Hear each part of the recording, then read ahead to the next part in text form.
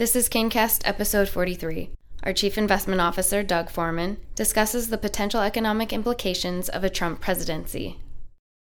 Well, here we go again, in yet another example of conventional wisdom being proven wrong this year. Donald Trump has won the U.S. presidency, and congressional Republicans have gained control of both the House and the Senate. This was by far the most unlikely scenario in many professional election projections. The election of Trump was clearly an anti-establishment vote by rural America, who felt left behind in this feeble economic recovery that we've experienced since the financial crisis of 2008. Voters have clearly rejected higher taxes, more regulatory oversight, and greater entitlement spending, which has characterized Hillary Clinton's platform. Markets will have to adjust to the impending reality of a Trump presidency. Nobody can be completely certain about what this will bring, as he's never been a politician and therefore has no real track record that we can examine. However, based on his campaign promises, we believe these are the top implications of his win for the economy. Number one, increased infrastructure spending. Rebuilding the nation's aging infrastructure is one issue that both candidates agreed upon. For example, Clinton called for $275 billion in infrastructure spending over a 5-year period to fix roads, bridges, and other needs. Trump bested that proposal by pledging to at least double the amount Clinton pledged to spend for infrastructure. Number two, substantial tax reduction.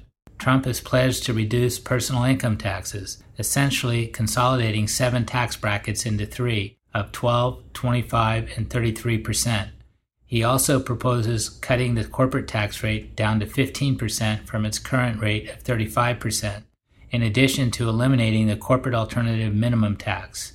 Trump will also tax repatriated cash. These are profits held overseas by corporations at a one-time tax rate of 10%, and he's also called for the elimination of the estate or so-called death tax. Number three, a more aggressive trade policy is likely. In addition to calls for greater tariffs on Chinese imports, the renegotiation of NAFTA, and the cancellation of the Trans-Pacific Partnership, Trump has promised to dramatically change the free trade relationship with Mexico, the U.S.'s third largest trading partner, with about $531 billion in two-way trade in 2015. Number four, a repeal of Obamacare. One of Trump's biggest campaign promises was to repeal the Affordable Care Act, better known as Obamacare. Now, with a Republican majority in Congress, Trump may have the support he needs to actually do so. In our opinion, many pharmaceutical and biotechnology stocks, which have been hurt badly this year by potential pricing controls implemented with Obamacare, will do much better under some sort of new system. However, we believe that healthcare facilities, hospitals, and many other facilities which have benefited from a greater volume of patients may be hurt by a potential repeal. Number five, less regulation. Trump has pledged to deregulate at several federal agencies, which has been a welcome sigh of relief for many sectors, including financials, energy, and small businesses in particular. We believe less overall regulation may stimulate more economic growth, which has been very mediocre since the financial crisis. Number six, higher defense spending. Trump has proposed ending the current sequester on defense spending, in addition to spending a substantial amount on veterans programs. There are potential risks to a Trump presidency. To believe Trump can be somewhat unpredictable is a gross understatement.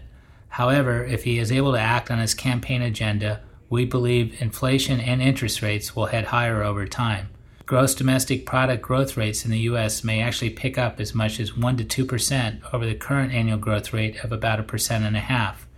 In addition, we believe Trump's anti-trade policies may cause short-term dislocations in global growth and warrants monitoring as we move forward. Moreover, Trump isn't really a traditional Republican president, as it remains to be seen how well he can actually work with Congress.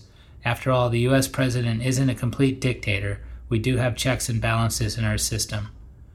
Key takeaways.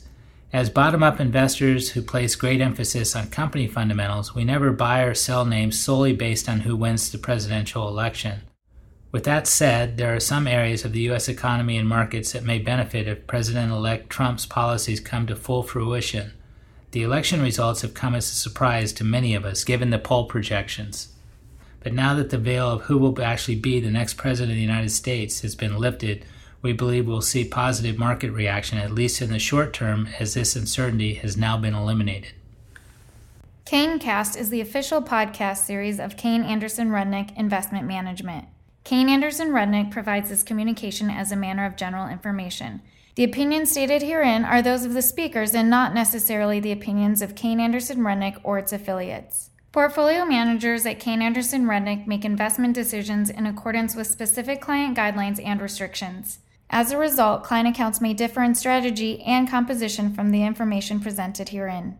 Any facts and statistics quoted are from sources believed to be reliable, but they may be incomplete or condensed, and we do not guarantee their accuracy.